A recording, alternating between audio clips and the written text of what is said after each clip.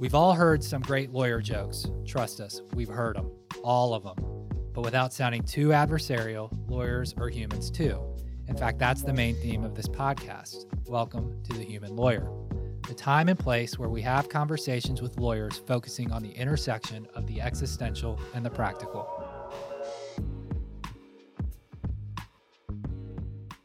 Aliza Shatzman is accountable.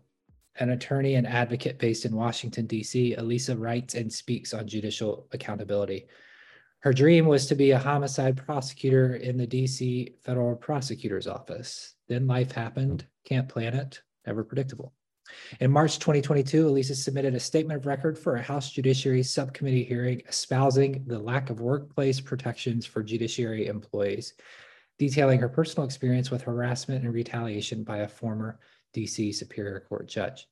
Aliza continues to advocate for judicial accountability, appearing in publications such as NYU's Journal of Legislation and Public Policy, Above the Law, Law 360, Ms. Magazine, Slate, and Balls and Strikes. Today, we talk about accountability and transparency, not solely with respect to judicial accountability, though I'm sure we might go there, but in the broader context of the human experience. Through life's twists and turns, we're inevitably challenged by situations where accountability and transparency may not be valued as much as we'd like. Let's talk about that. Welcome to the Human Lawyer Podcast, Aliza. Thanks for having me on the show. So, clearly, a core value of yours would be accountability, and perhaps one might be able to draw a parallel to your life early. Like, is it something when you were growing up, were you a person that wanted to make sure your friends were following the rules, or wanted to make sure that the consequences were equitable? And so just curious about some of those early life experiences to the extent that you think they exist in forming accountability. Yeah, so I guess I wouldn't say that I was always a rule follower growing up, kind of maybe move fast and break things type of person. What I would say is that I wanted to be a homicide prosecutor because I did believe in holding people accountable who break the law. And I think, I went to law school thinking I wanted to do reproductive rights litigation, also a justice-focused issue. And I think it's always for me been about holding people accountable for misconduct. Absolutely. Got it. And so then, were you ever a prosecutor in the DC? What happened? What back up? That's a big question. Yeah.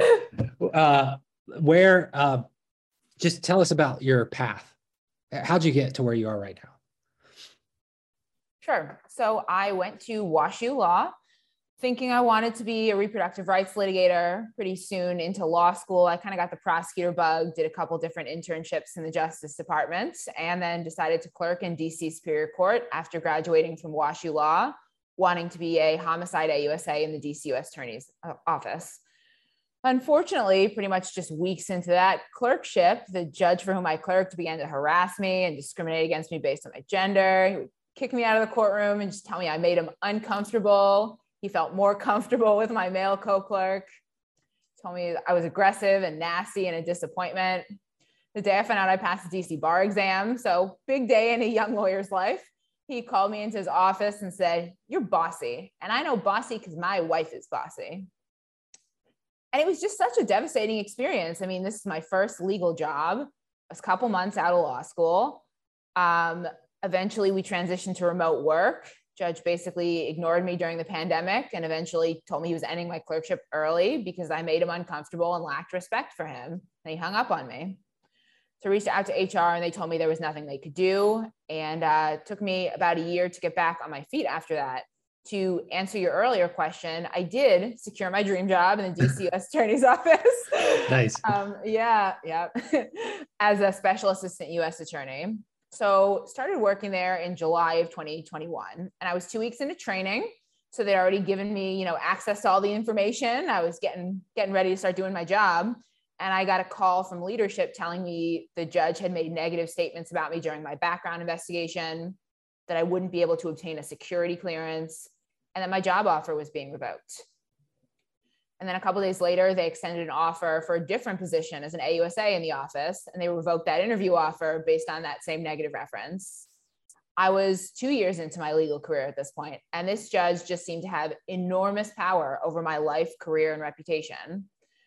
I filed a judicial complaint, hired attorneys in the summer and fall of 2021, participated in the investigation into the now former judge. Partway through that, found out he was on administrative leave pending an investigation to other misconduct. At the time, he'd filed a negative reference about me, but the USAO was really never alerted of the circumstances surrounding that. And I'm at this point pretty much blackballed from what I thought was my dream job. But during that summer and during the investigation, I became aware of legislation called the Judiciary Accountability Act, JA or HR 4827 S2553. And that would extend Title VII protections to judiciary employees, including law clerks. They're currently unprotected by anti-discrimination laws. Stayed in touch with House and Senate offices involved with drafting that. And that is how I came to submit a statement for the record or written testimony in March 2022, detailing my personal experience and advocating for an amendment to that bill to cover the DC courts and Article I courthouse, which is where I clerked. Got it. So that was a really loaded question. I mean, so I appreciate you giving me some grace. So there's a lot to unpack there. I think, what to focus on the accountability and sort of what you've learned through the legislative process. What are some things that, like, in submitting that statement to the House of Judiciary Subcommittee, what did you learn about that process, and how do you feel about the relationships that you've been able to develop within that process? So that's a good question. I mean, legislation moves slowly, things move slowly in Congress, and it's really a question of making sure this is a high priority for House and Senate offices. I mean, I've had productive conversations with House and Senate offices, both Dems and Republicans, and people are definitely interested in this issue, interested in judicial accountability and workplace protections for judiciary employees. But Congress has a lot going on right now. It's about sustained attention. It's about underscoring that these are enormous unaddressed issues. Law clerks are unprotected by anti-discrimination laws. Workplace policies in the judiciary are not enforced. And law clerks cannot wait another year for such urgently needed reforms. So the other thing I've really come to understand is that some judges believe that they are above the law, that they are accountable to no one. And when we continue to say the judiciary is exempt from Title VII, what we're really saying is judges are above the laws they enforce. I think that's outrageous. That sends a terrible message to every single judge on the bench right now who is committing or has committed misconduct. I think it makes law clerks continually fearful that judges can have such enormous unchecked power over their lives and careers even after their clerkships have ended. And I think it sends a terrible message to litigants, particularly like female litigants in a Title VII case, to appear before a judge, perhaps a notoriously misbehaving one, and say, I was mistreated in the workplace, and yet you, judge, presiding over my case, are above these laws. And pardon, because I'm ignorant on this, like when you submit a statement of the record, do you then go out and present it, or is it a written statement that someone else presents on your behalf? Yeah, so it's a written statement. So it was read into the record by Chairman Johnson, and then Congresswoman Madeline Dean, my representative, kind of introduced it. She zoomed into the subcommittee hearing. So I was at the hearing. A couple law clerks and other folks testified, so I was at the hearing. Yeah. And what the other law clerks who, let me ask you this, like, have you spoken to other law clerks who have shared or have a similar experience as you?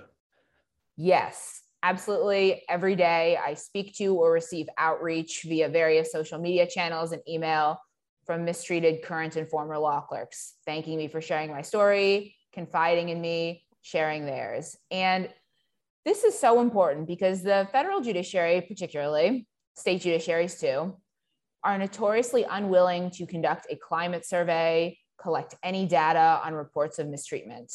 They continue to claim falsely that harassment and retaliation are not pervasive in the courts, I and other former clerks know differently. I hear a lot of the same fact patterns, which are, my judge tells me I'm a poor performer and I'm not committed to the clerkship, but he won't give feedback. That is just a smokescreen for mistreatment. And I'm just so concerned as I hear these stories over and over that this is not just mistreatment in chambers, as devastating as that is. This could be a long-term negative relationship between judge and clerk that can extend far beyond your clerkship ending. These judges have enormous power over their former clerks' lives, careers, and reputations. A negative reference or a lukewarm reference can tank a clerk's career. So can a judge, giving, starting rumors, false rumors about poor performance, just kind of saying negative things. It's insidious. It's so difficult to prove. And yet, if we continue to create this culture of silence in the legal community, we're just going to keep letting judges destroy their former clerks' careers. This is so, in the spirit of having like a transparent, authentic conversation, like I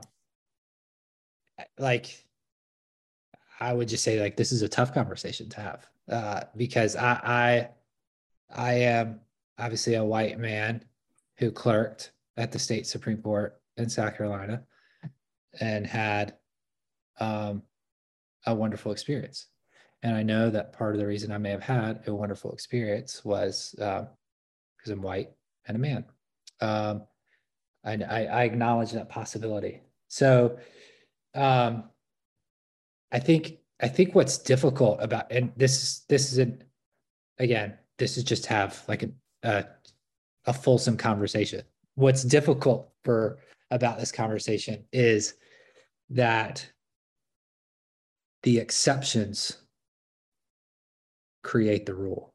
And in many respects, all laws address exceptions. That it's where, to me, the exception is so egregious that we have to legislate against it to create a baseline for conduct. And to me, what I'm hearing from you is that there's this possibility out there that the exception is so egregious and so pervasive that we have to legislate against it.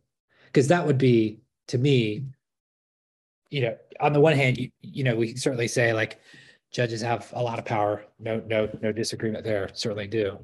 No disagreement there on the impact of a poor review, because how could I disagree? Your lived life experience is an example of it. The question then is, like, so clearly at some point they made a policy decision to not extend Title VII protection to judges, because they felt like the exceptions weren't going to apply to them based on the nature of the role. I don't know. I'm just trying. Yeah. So in 1995, initially all three branches of the federal government were exempt from Title VII. In 1995, pursuant to the Congressional Accountability Act and the Executive and Presidential Accountability Act, Title VII protections were extended to congressional staffers and executive branch employees. At that time, in 1995, the judiciary was vociferously opposed to being regulated, making these ridiculous arguments that extending Title VII would threaten judicial independence. And that doesn't really make sense, because we're not talking about, suing somebody for their rulings. We're saying if you are an employer and you harass your employees, they should be able to sue and seek damages for harms done to their life, career, and future earning potential. I am a case study in that.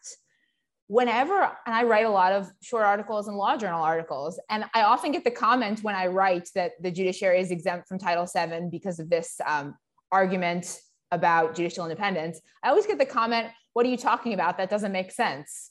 And these are like editors from the Harvard Journal on Legislation and the Yale Law and Policy Review. These aren't like dummies. If they don't think it makes sense, it probably doesn't make sense to most people. And this is a smokescreen argument.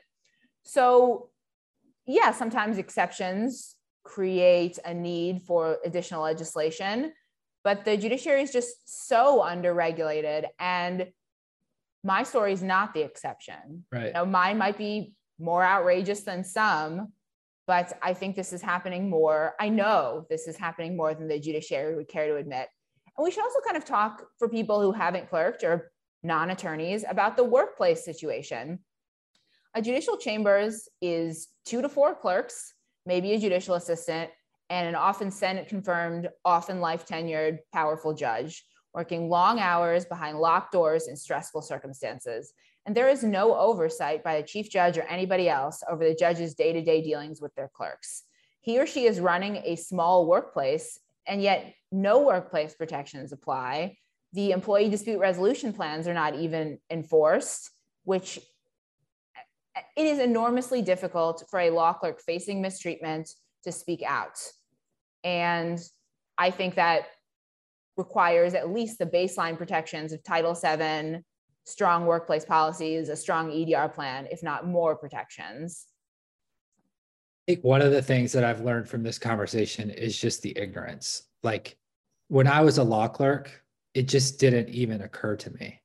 And I think part of that is just because it only becomes an issue when it becomes an issue.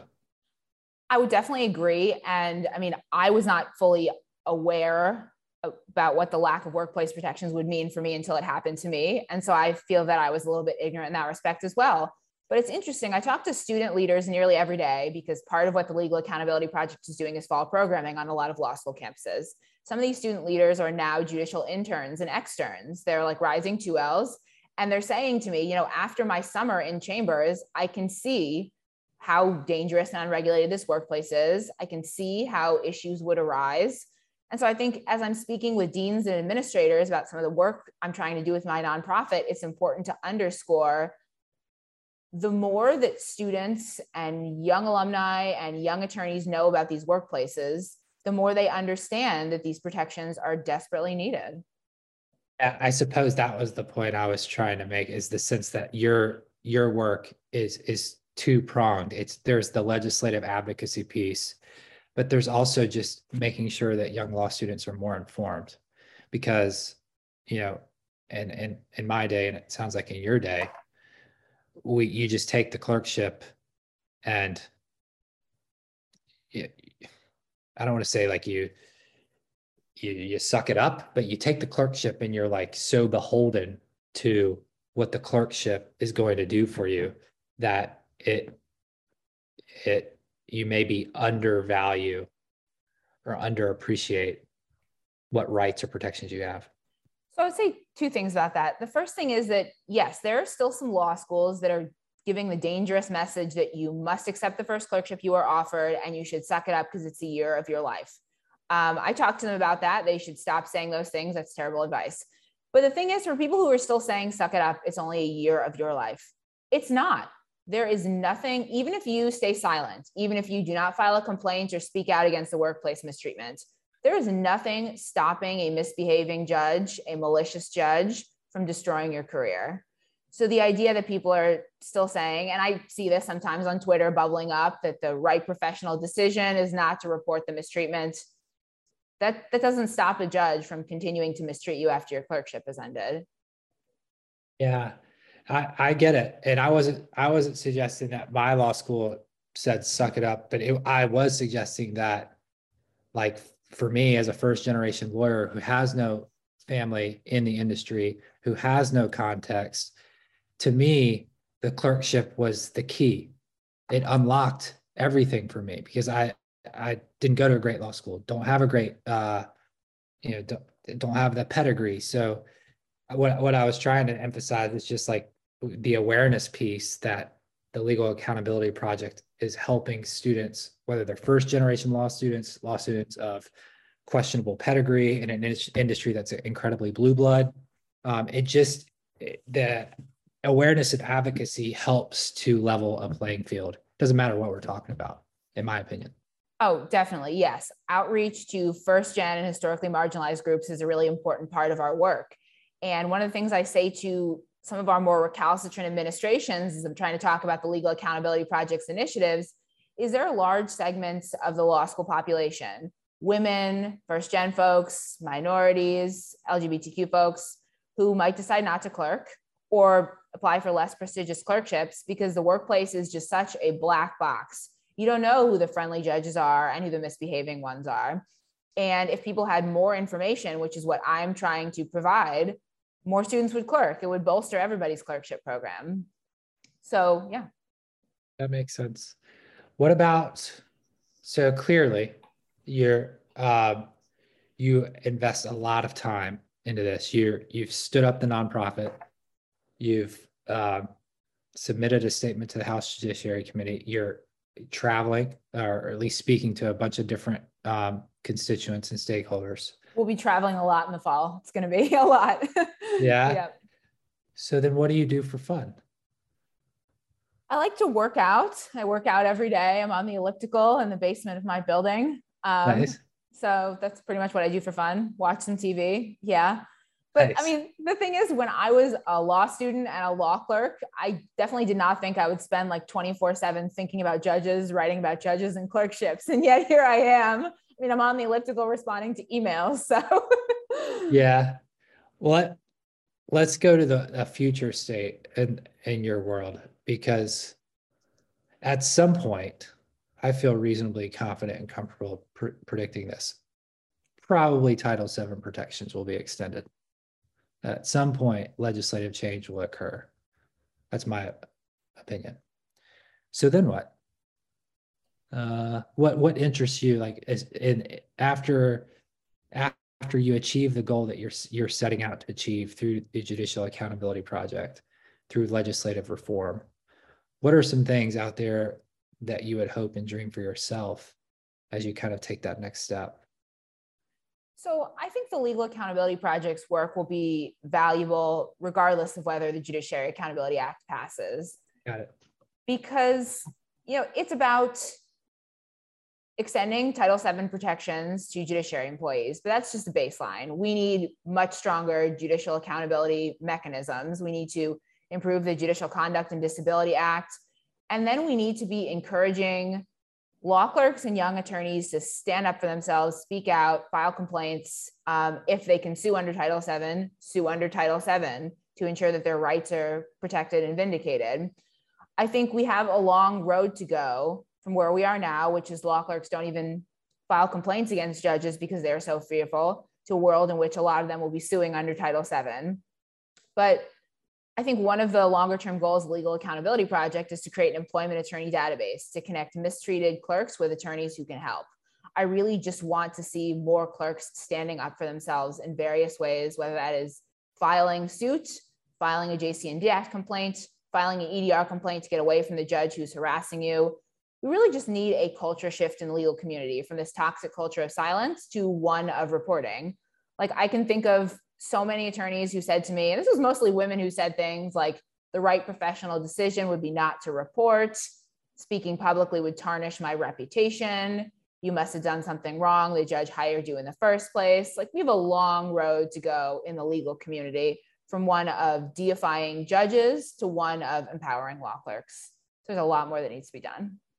Got it. So from what I heard and from you is just like, even if the legislative protections are extended, the Judicial Accountability Project's work still, there's still work to be done.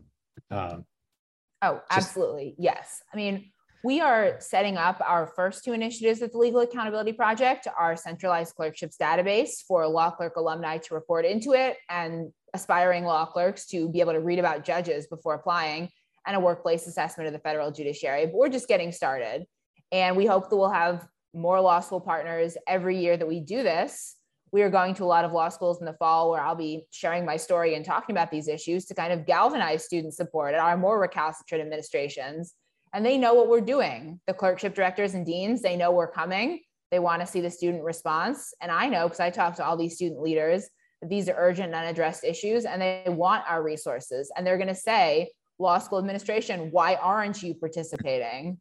So I think they will be concerned to hear what some of these clerkship directors say, things like, it is my policy not to warn students about judges who I know harass their clerks.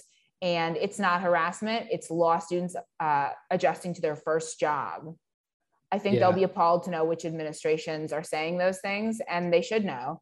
Transparency goes all the ways. It's about judges, but it's also about these law schools funneling students into clerkships with misbehaving judges. It's about holding them accountable too. Got it. Well, your work takes time. It takes courage. It takes skill. You've got to know the ins and outs of legislative history. You clearly know when this 1995, you cited that as a key date. So they're clearly invested, and I, part of the purpose of this podcast is to highlight. Probably the only purpose of it is to highlight people's human experience, and yours came through. So thank you for your time. We need to recognize that this is possible because of the hard work and support of the well-run media team. They make this easy. And speaking of easy, big thanks to Huga Co-working for access to their studio. And of course, the lawyers who agree to take time out of their busy schedules to be here, even though we're sure they have better things to do. So thanks for saying yes.